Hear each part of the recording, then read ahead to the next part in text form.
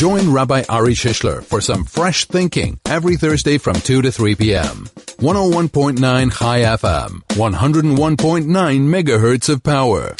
Very warm welcome to you. Have a wonderful day. I'm hoping that your day has been great so far and will continue to be as great, if not better. It's Thursday afternoon, fresh thinking time, as we prepare ourselves not only for a Shabbos this week, but for a big event, the festival of Shavuot, or as I like to pronounce it, as many people like to pronounce it, Shavuos. And for some reason it's a little bit overlooked, but it shouldn't be. It's a very big day on the calendar. So we're going to talk about a little bit of Shavuos. We'll talk about just at the beginning, and then there's something on my mind that I wanted to share with you and hear your views on. As always, you are welcome to join the conversation at any time. You can SMS 34519. You can WhatsApp 061-895-1019. You can call the studio on 01-01-4030-20. And of course, as many people on this show like to do, you can tweet at Chai FM. You can tweet me directly at Rabbi Shish. So before we get into the main topic for today, I want to just throw out a little trivia question. You're going to have to be really fast to respond to this because we're not going to spend a lot of time on it. But get your thumbs ready on 34519 or 061-895-1019. My question is this. Pesach has the Pesach Seder. Rosh Hashanah has the blowing of the shofar. Yom Kippur obviously has the fasting and praying. Chanukah the menorah. Purim the Megillah. And Shavuos has, you'll notice that all the things that I've listed are pretty much the main elements of that particular festival, not the only elements. So Pesach has the Seder, Rosh Hashanah has the shofar, Chanukah has the menorah, Purim has the Megillah, and Shavuos, the holiday that we'll be celebrating this Sunday and Monday, has what? What would you say is the one primary element of this particular holiday? And the reason I ask the question is because in Jewish thinking, we don't celebrate these festivals as commemorations only. Yes, of course, there's a commemorative side to it, but we celebrate them as reenactments. So if you want to capture what the main... There we go. Somebody's quick on the draw over there. Pity you didn't put your name on that SMS. Don't you want to just send us a name as well? So each festival is the opportunity to key in to the spiritual energy that was available first time around that made that day special. So Pesach, for example, the energy is about breaking out of your personal prison, just like the Jews got out of Egypt, which was the collective prison. So likewise, we have the opportunity every Pesach to break out of our personal prison. And so to access that particular energy on Pesach, we have something called a Pesach Seder. Thanks. We got the name. Now I'm going to share your answer in just a moment. Let's see if anybody else has an answer. So Rosh Hashanah is all about the fact that originally Rosh Hashanah was the first time in the whole creative process that anybody acknowledged Hashem's authority. God as king. Remember, Rosh Hashanah is not the anniversary of the creation of the world. It's the anniversary of the creation of humans. And with humans came the consciousness that there is a creator. So the energy of Rosh Hashanah is to key in and acknowledge the creator. And the way that we do that is by blowing the shofar, which is similar to the inaugural sounds of a king at his coronation, where they blow trumpets. And of course, when it comes to Chanukah, it's quite obvious what the link is to the menorah. So the question is, what's the main element of the holiday of Shavuos? Now, Mandy has been first up, quickest response, and I'm going to share her response, which I think is the correct response. So I'm going to share it with you in just a moment, but just some of the elements of the holiday of Shavuos: eating dairy products, cheesecake. It's about staying up through the night on Saturday night to study Torah. It's about the story of Ruth. It's the giving of the Torah, the commemoration of the 10 Commandments, which we read in Shul on Sunday morning. And if your children go to a Jewish day school, quite likely they're going to come with a basket to fill with fruit to commemorate the ancient tradition of Bikurim. where they would bring fruits to the temple at this time of the year. And of course, what we do with the fruit is we give them to underprivileged people. So out of those elements, which one is the one? Which one is the primary element of what this holiday is all about? And I'll tell you what's interesting is, ironically and strangely, unlike all the other holidays where the primary element is the one that everybody knows about and everybody celebrates, with this one, it gets somewhat overlooked. So everybody knows that in order to have Pesach, you have to have a Pesach Seder. People who are not observant in any other area of their Judaism know that you have a Pesach Seder. We spoke about it actually at the time. There was a statistic that came out of Israel this year about the extremely high participation rate in the Pesach Seder amongst non-observant Israelis. Same thing with Rosh Hashanah. People know that you've got to hear the shofar, even if you don't do much else. And yes, there are other elements like dipping apples in honey and so forth, but people know it. They know that that's what you are supposed to do on that particular holiday. We know what you're supposed to do on Sukkot. We know what you're supposed to do on Hanukkah, on Purim, even on Tu B'Shvat. But when it comes to this holiday, which is this weekend, the holiday of Shavuos, not everybody knows what the primary responsibility is. So that's why I'm going to say thank you to Mandy first up on the SMS, who said that the primary element of the holiday of Shavuos is to listen to the 10 commandments. You see, Shavuos commemorates when God appeared in front of a few million people, because that was the size of the Jewish population at the time, somewhere around the 2.5 million people mark. And they were at the foot of Mount Sinai.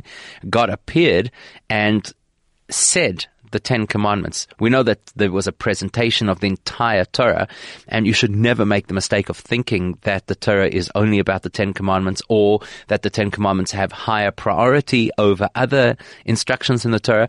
But the fact of the matter is that the revelation at Sinai was centered on the announcement of the 10 commandments. And then later, subsequently, 40 days later, Moses came off the mountain and gave them the details.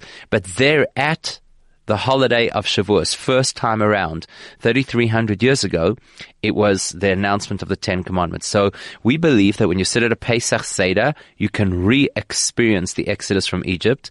And when you hear the shofar on Rosh Hashanah, you can re-experience the first conscious awareness of God as creator. So we believe that on Sunday morning, if you're at shul, well, you should be at shul. You should put all your other interests on hold for this Sunday. Get to shul, find out what time shul is at your closest shul. Find out when in the service they'll be reading the 10 commandments. I have good news for you. The Torah reading on Sunday is quite short. So even if you just go for the Torah reading, it won't be a very long experience. And when you stand there and you hear them read the 10 commandments, our custom is that the entire congregation rises. We all turn towards the reader of the Torah, exactly as the Jews stood all facing towards the mountain.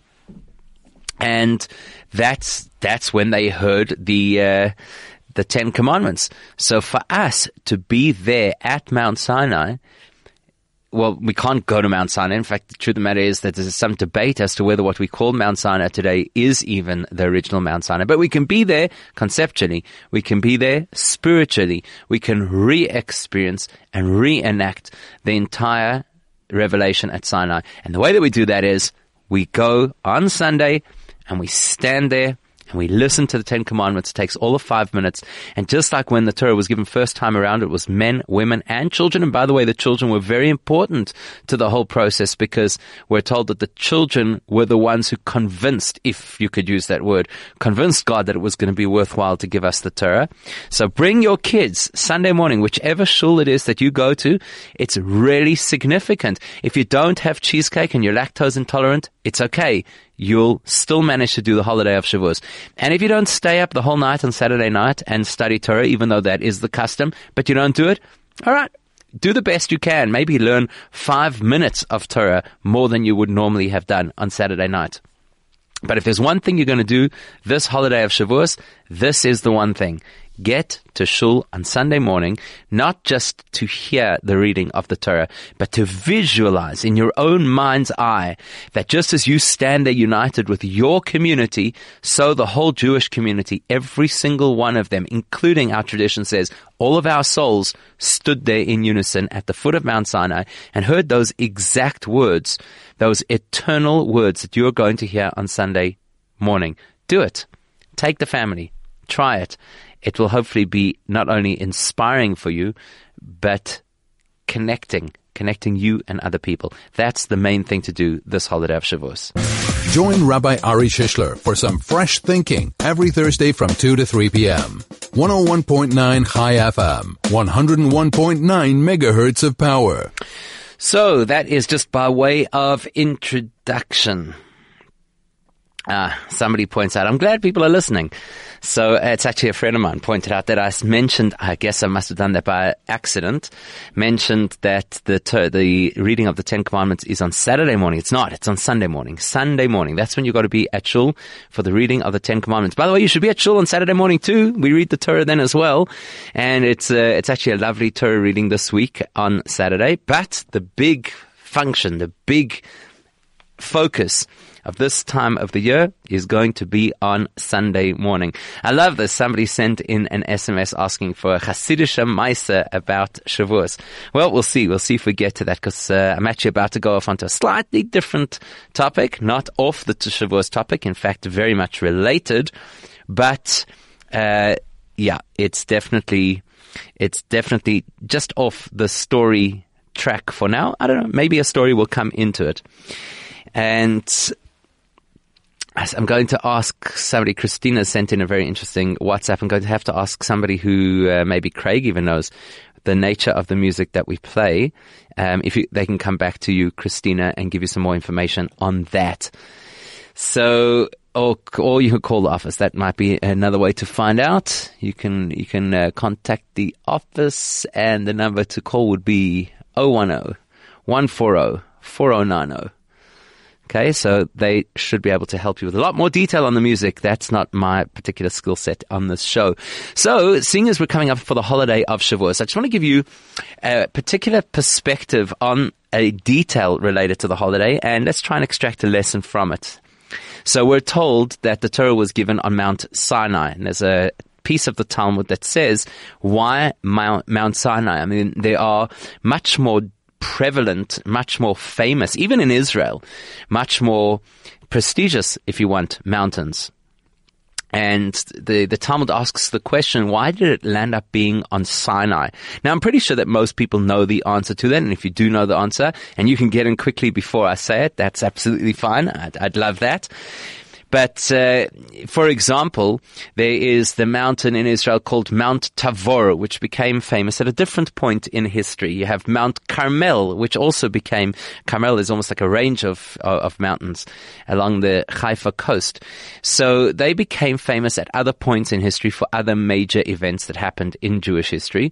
Sinai has just this one moment of glory, and that is the time of the giving of the Torah.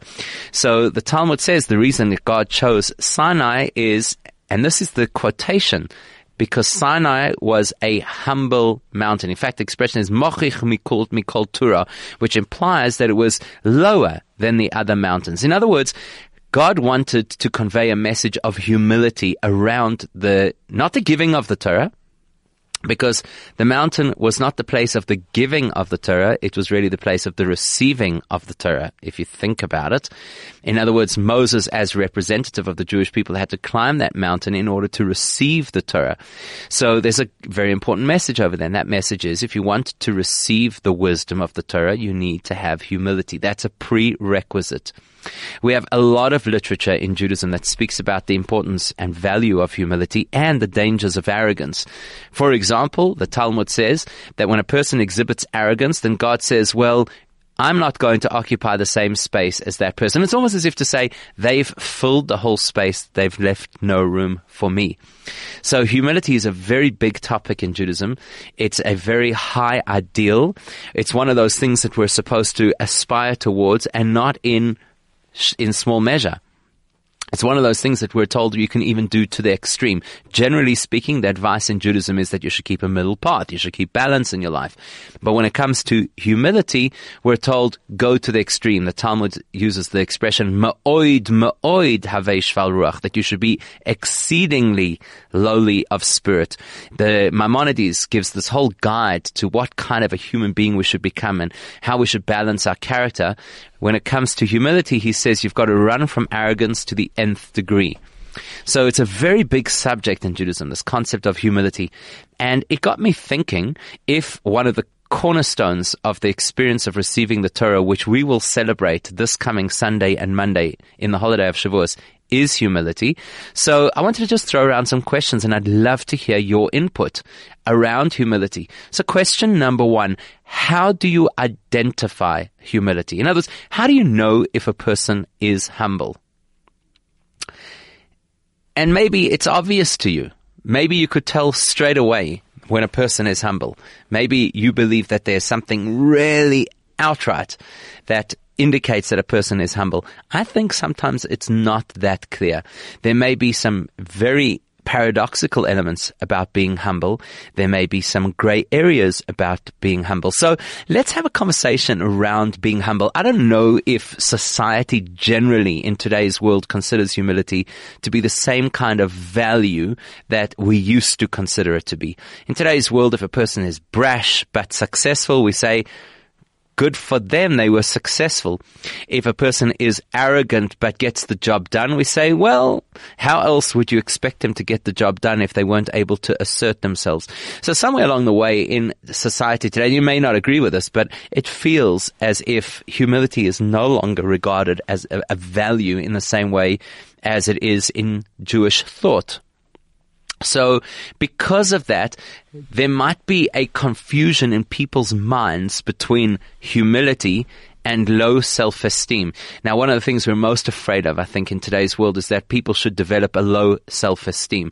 So my question to you is, how do you identify humility? How do you know if a person is humble? How do you distinguish between the humble person, which is a very positive experience, and the person with low self-esteem, which is not a positive experience?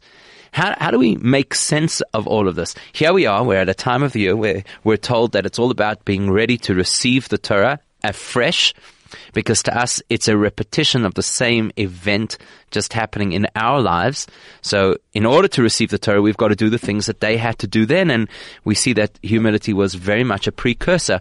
So I want to test this. I mean, any thoughts that you have on it? Do you think that humility is frowned upon in the modern world? Do you see that it's seen as weakness in the modern world? Do you think that it is easy to detect humility in a person? Do you think that perhaps it's difficult in today's world to detect humility? Do you think humility appears in the guise of humility? Or might it sometimes appear in a different guise? And like I say, how can you tell the difference between humility and low self-esteem? And if we don't really get this right, so here we've got something which the Torah speaks about a lot and says that it's something that we should be looking to achieve in our lives. It's a value. So the question is, how do we achieve this value if we're not even quite sure what it is that we're trying to achieve? So I'd love to hear your thoughts on exactly that point. Keep them coming. 34519 if you're going to send an SMS. 0618951019 if you'd like to WhatsApp. You should say that number in your phone. 0618951019. You can tweet. There's a bunch of tweets. I'm going to share some of them with you. They're coming through literally as we speak. Tweets go to @ChaiFM, or you can just tweet me directly at Rabbi Shish. And let's talk about this. Let's talk about this concept of humility. Something that perhaps we don't talk about openly, often enough. I don't know. Let's hear what you think. While you're thinking about that, you need to know that Pick and Pay Hyper Norwood has the following specials, which are valid until the 18th of May. So they've got chicken Pick and Pay kosher whole bird 1 packs. I'm sure that's a grammatical error. It should be Pick and Pay kosher chicken whole bird 1 packs have reduced from 59 Rand 99 to 49 Rand 99. Clover Tasses is down from 63.54 to 54.99. They've got Orly Whip non-dairy cream reduced from 20 Rand 17 to 13.99. And Lancewood cottage cheese, the chunky plain 250 gram, was 30 Rand 25 and is now 23 Rand 99. That's Pick and Pay Hyper Norwood. So if you have just joined us, as some people do halfway through the show, so the question for today is humility. That's our discussion. That's what we want to analyze. We want to pull apart. We want to dissect. We want to understand. What is humility? How do you define humility? How do you distinguish between humility and low self-esteem? And maybe some people will say that that's really, really obvious, which might very well be the case, but let's talk about it. Because who knows?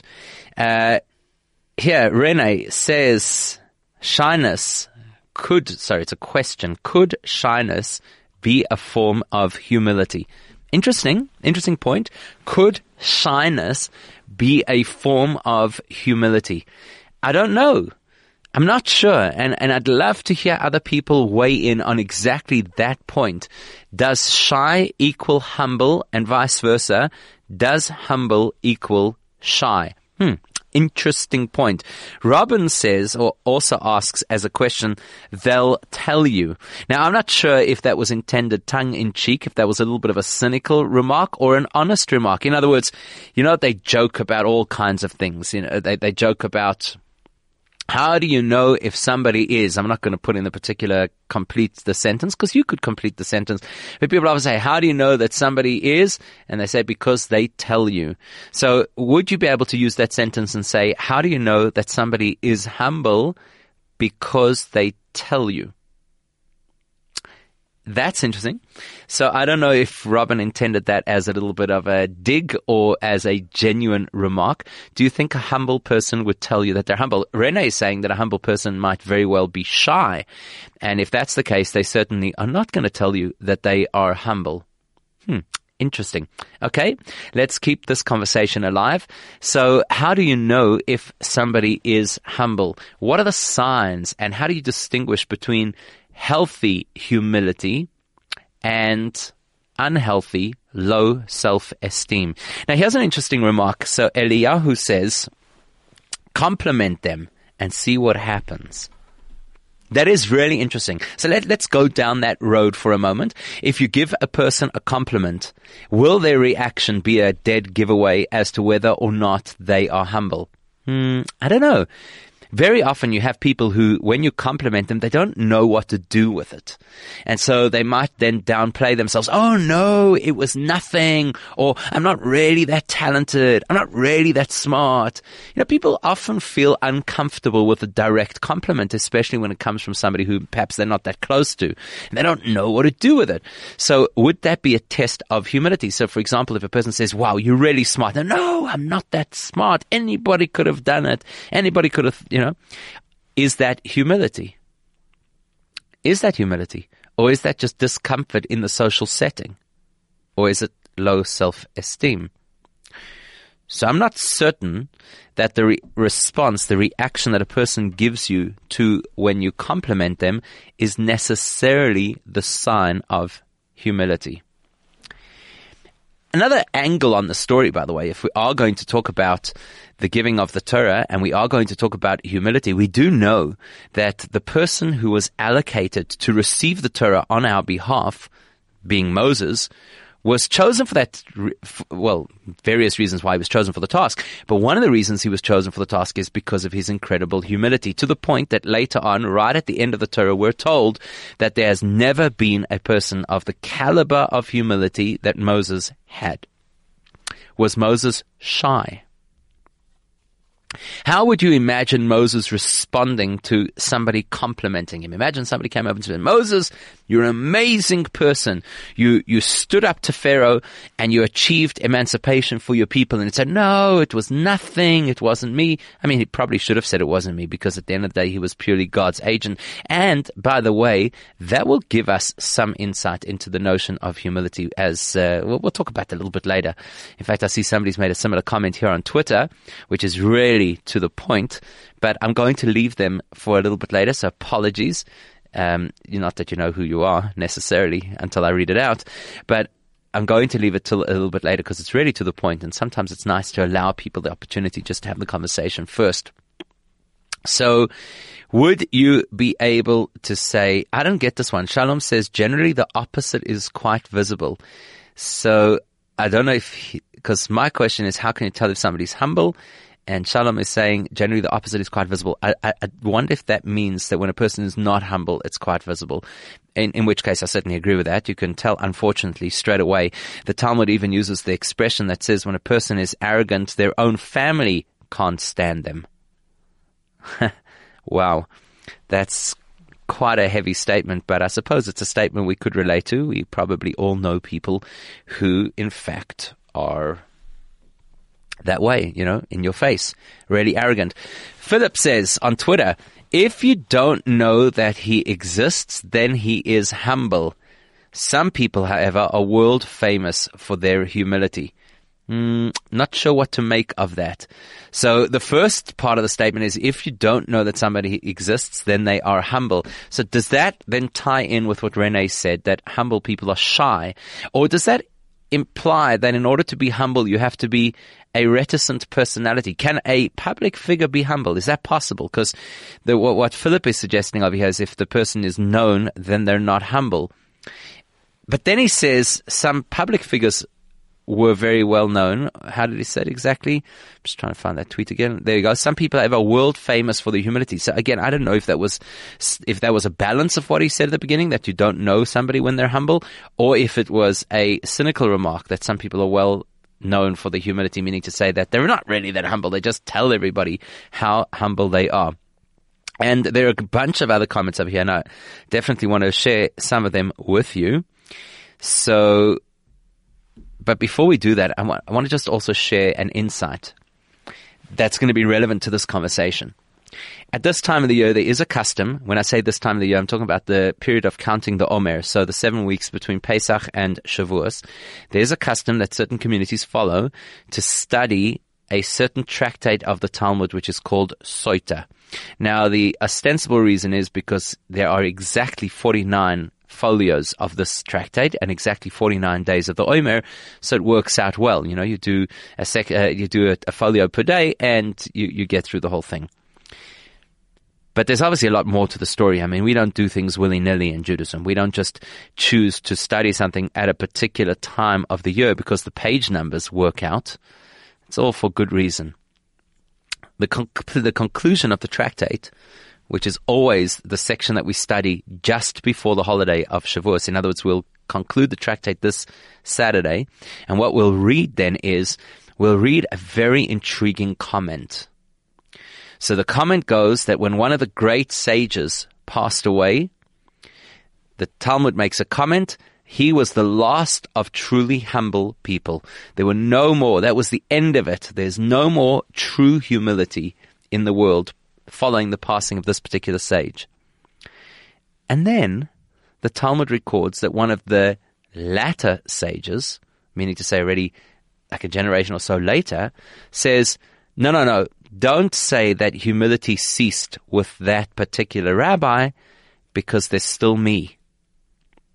Now, the minute you hear that, that jars you. It scrapes on your eardrum. How could a person possibly, in good conscience, say something like that? Don't think that there's no more humility because there's me. Is that not automatically an arrogant statement? Is that not automatically the undermining of the concept of humility? How can you have said such a thing? And the commentaries try and offer various suggestions that the people of the time were humble in accepting him as their leader, that kind of thing. It's not what he says. He says there's me, as if to say, I am still the person of humility, even when you claim that humility no longer exists.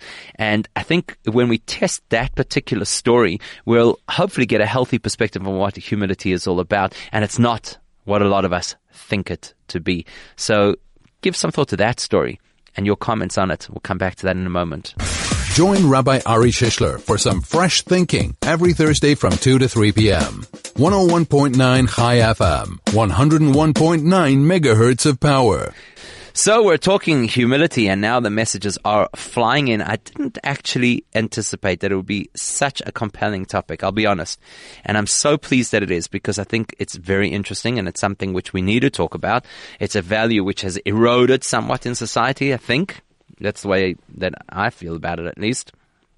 So it's important to talk about, and there's a lot of conversation coming up on this. So the last thing that I just brought to everybody's attention is the idea that there's a sage in the Talmud who says, do not for one moment think that humility has left this world because there's me. Wow, I promise you, if any of us would hear somebody say something like that, we would roll our eyes. We would straight away dismiss that person as being one of the most arrogant people we have ever met. Are you kidding me? You're going to tell us how humble you are? But we're talking about one of the greatest sages of Judaism. He must have meant something more significant. SMS here from Moshe says, usually the loud, arrogant people are actually people with low self-esteem trying to compensate. Yes, that is true. And so, unfortunately, low self-esteem sometimes looks very different to humility. Humility is quiet and comfortable with itself rather than loud, and it can be assertive. I think it's important for us to know that humility can be assertive, and that does not undermine the fact that it is humility. AJ on Twitter says, I would think it depends on the one who they appear to. The onlooker's character will have much to do with their interpretation of humility. That's so true. We project ourselves onto other people. So if a person is themselves battling with arrogance, they will far quicker read arrogance into another person's behavior or way of speaking than should be read into it. So take this rabbi in the Talmud saying, don't say there's no more humility because there's me. Well, if I feel a sense of ego, I'll project that onto him and say, wow, what an overinflated ego. And then I'll judge him as not being humble. Meanwhile, I could completely miss everything about what he was trying to say. So AJ's point is a very valid and significant point to this conversation. Flora on Twitter says, low self-esteem hurts, humility does not. That's a nice insight. That's a very nice insight, because I think it's important to understand that humility is fundamentally a healthy position and low self-esteem is fundamentally an unhealthy position. So that's a good way of putting it. That yes, that humility does not hurt. Here's somebody else. Sometimes I don't know how to pronounce people's Twitter handles. So here's Erowine, I think that's how you pronounce it, says, humility is when you know your value. Low self-esteem is when you don't. Yeah. Absolutely. So we need to break away from this understanding of humility as being a person who does not appreciate who they are, what their talents are, what their abilities are. When a person gives you a compliment and you feel the need to say, oh, please don't, wasn't such a big deal, that's not humility. That's denial. Possibly it's low self-esteem. Possibly it's discomfort just in that particular social setting. But it's not humility. Humility is, in the case of Moses, we're told that Moses was the most humble person who ever lived. But the way that the Torah says it is that he was the most humble person with regards to other people. In other words, Moses understood the key principle of humility. It's the same principle the Talmud is telling us in this particular story of a rabbi who turns around and says, don't think that humility has ceased because there's me. They're both sharing the same principle in completely different ways, but they're both sharing the same principle. And the principle goes as follows. The principle says, humility is all about context. So if a person goes to the one extreme and thinks that they're the bee's knees, they're really important to society, people should listen to them, people should give them airtime or honor, etc., that's off the path of humility. That's out of context. Context is there are 7 billion people on the planet, and while you may very well have something of value to say, it does not necessarily make you any better than any of the other 7 billion people on the planet. So the one side of the context of humility is don't get carried away with yourself. Don't think you're such a big deal. The other side of the context is don't think you're a nothing. Don't think that you're completely weak or valueless. That's also out of context. When we were kids, the principal of our school used to have a picture hanging up on the wall in his office with this grumpy-looking kid, I'm sure you've seen it before, with his chin resting on his hands, and he says, I know I'm worth something because God don't make no junk. So that's the other side of the perspective of the balance of humility, is to understand I'm not nothing. I'm not meaningless. I need to, every one of us has a responsibility to recognize what our strengths are. The moment we don't recognize those strengths, we end up losing our opportunity to live life's purpose. We lose our opportunity to actually do what God put us here for. So humility is not to deny our strengths. Humility is not to pretend that we're not who we are. It's to be comfortable in our own skin. So it's all about context. So here's the context that Moses had. The context that Moses had was, nothing that I have done was my own doing alone. Moses understood absolutely, without question, that he got to where he got to because he had God backing him. Because God said, you go to Pharaoh. God said, you do this. God said, you throw your stick on the floor and it turns into a snake, or you lift your stick up and frogs come flying out of the river, or the sea splits.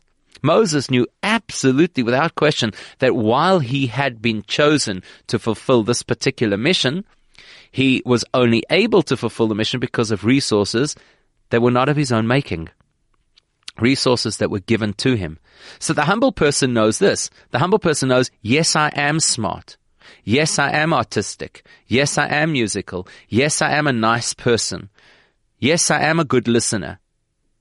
But that's not something that I should get on a pedestal for, because I didn't achieve any of those things by my own doing. I was born with artistic talent. I'm wired in a particular way that makes me a good listener. I happen to be a generous person. That's not something for me to be arrogant about. That's something for me to recognize that it's thanks to God-given gifts that I'm in this particular position. That's humility. Humility is to know who we are, what we've got, where it came from, and therefore, I don't know if the next person might have done a better job had they been given my gifts. I'll never know that. But I always have to assume that it's a possibility. I always have to assume that if that person was given my IQ, if that person was given my circumstances, if that person was given my temperament, if that person was given my talent, maybe they would have achieved way better than me. So to be humble is to acknowledge what I have, acknowledge where it came from, and acknowledge the possibility that there are 7 billion people out there who, given my opportunities, may have done a better job than I did. Humility is not shrinking away out of the limelight. Humility could be a healthy dose of being assertive. Humility can very well be about doing things that you know you're good at. It's just not taking credit, not letting it go to your head, not making it become the reason you consider yourself to be head and shoulders above everybody else. That's the challenge of humility. And with that in mind, let's go back to the story of the rabbi who said, hang on, humility hasn't ceased. There's still me. What was he really saying? And you'll see it's an incredibly valuable lesson for all of us. Join Rabbi Ari Shishler for some fresh thinking every Thursday from 2 to 3 p.m. 101.9 High FM, 101.9 megahertz of power. So here you've got the story of a rabbi. This is going to be the story that gives us an incredible insight into how humility works. You got the story of a rabbi who says the following. Just in context, this is a section in the Talmud that talks about a whole lot of things that declined around about the time of the destruction of the Second Temple in Jerusalem. And all of those things that declined can all be put down to one fundamental cause. With the destruction of the temple, immediately what happened was there was a drastic drop in consciousness about God. Meaning to say, at the time that the temple stood, people were very conscious of God in their lives. And because of that, they had context. When you're very conscious of God, you obviously are not arrogant. Humility is directly proportionate to how much we feel God in our lives, because then we realize everything I have comes from Him on a daily basis. It's not that once upon a time He wired me this particular way. The fact that I woke up today and I still have those talents and I still have that functionality is His gift to me today. That's what keeps people from becoming arrogant. So the Talmud makes the statement that at a certain period in time, that natural ability to have that awareness of God, which naturally led people to be humble, ceased. And that was a bit of a despondent moment. Oh my gosh. So is this just going to be a time in history that will get worse and worse as people become more and more self-oriented and more arrogant? So this rabbi stands up and he says, no, it doesn't work that way. I'll show you. I'll show you that it's possible to put an effort to become humble. Maybe it doesn't come naturally. Maybe you don't have that automatic awareness as they used to have in such a wonderful time. But that doesn't stop you from working on yourself. And that's what he was saying. He says, I can work on myself and you can work on yourself. And every person can work on themselves. Just to have a little bit more awareness of context, a little bit more awareness of God. So if it doesn't just spill over from some holy central part of the Jewish nation, i.e. the temple, and maybe it's harder to find, doesn't make it impossible to find.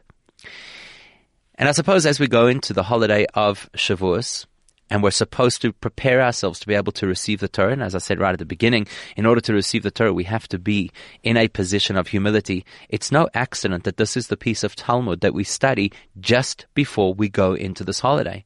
Because this is the piece of Talmud that says, so you're not standing at the foot of Mount Sinai. You're not experiencing divine revelation. You're not in the temple where miracles happened at every turn.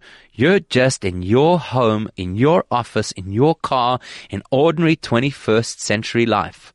And you might think you don't have the resources to experience humility. So we learn this passage of Talmud just before we go into this holiday to remind us that even when the chips are down, when the odds are stacked against us, every one of us has the possibility, the potential, the opportunity, with some focus and learning and growth and contemplation, every one of us could be humble. Not weak, not low self-esteem, a healthy, balanced humility. A humility like the mountain of Sinai. On the one hand, it's a mountain. It's not a pushover. It's strong. It stands with pride. On the other hand, it's a humble mountain that knows the distinction between being pleased with or confident in what I have and not to get carried away with who I think I am because of it. So just to wrap up over here, Deborah sent a WhatsApp to say, does humility and meekness go hand in hand? I would definitely say yes. The only problem is that people often misunderstand exactly what meekness means. Let's not confuse meek with weak. Meek would mean that you are able to step back. You're able to be flexible. You're able to accept. Yes, absolutely. Humility goes hand in hand with that. It's been wonderful. Great messages. I didn't even get to all of the tweets because some of them were quite similar to others. So I left them. Apologies to those of you who sent in tweets and they did not get shared. But it's really been great. And as always, there's so much insight in the audience of this show. I want to wish you a wonderful Shabbos and a good Yom Tov. Reminder, whatever you do over the 48-hour period of Shavuos, make sure to get to shul on Sunday morning to hear the reading of the 10 Commandments. It is the single most significant thing that you can do this weekend. Have a wonderful weekend, a wonderful Yom Tov, and a great week ahead.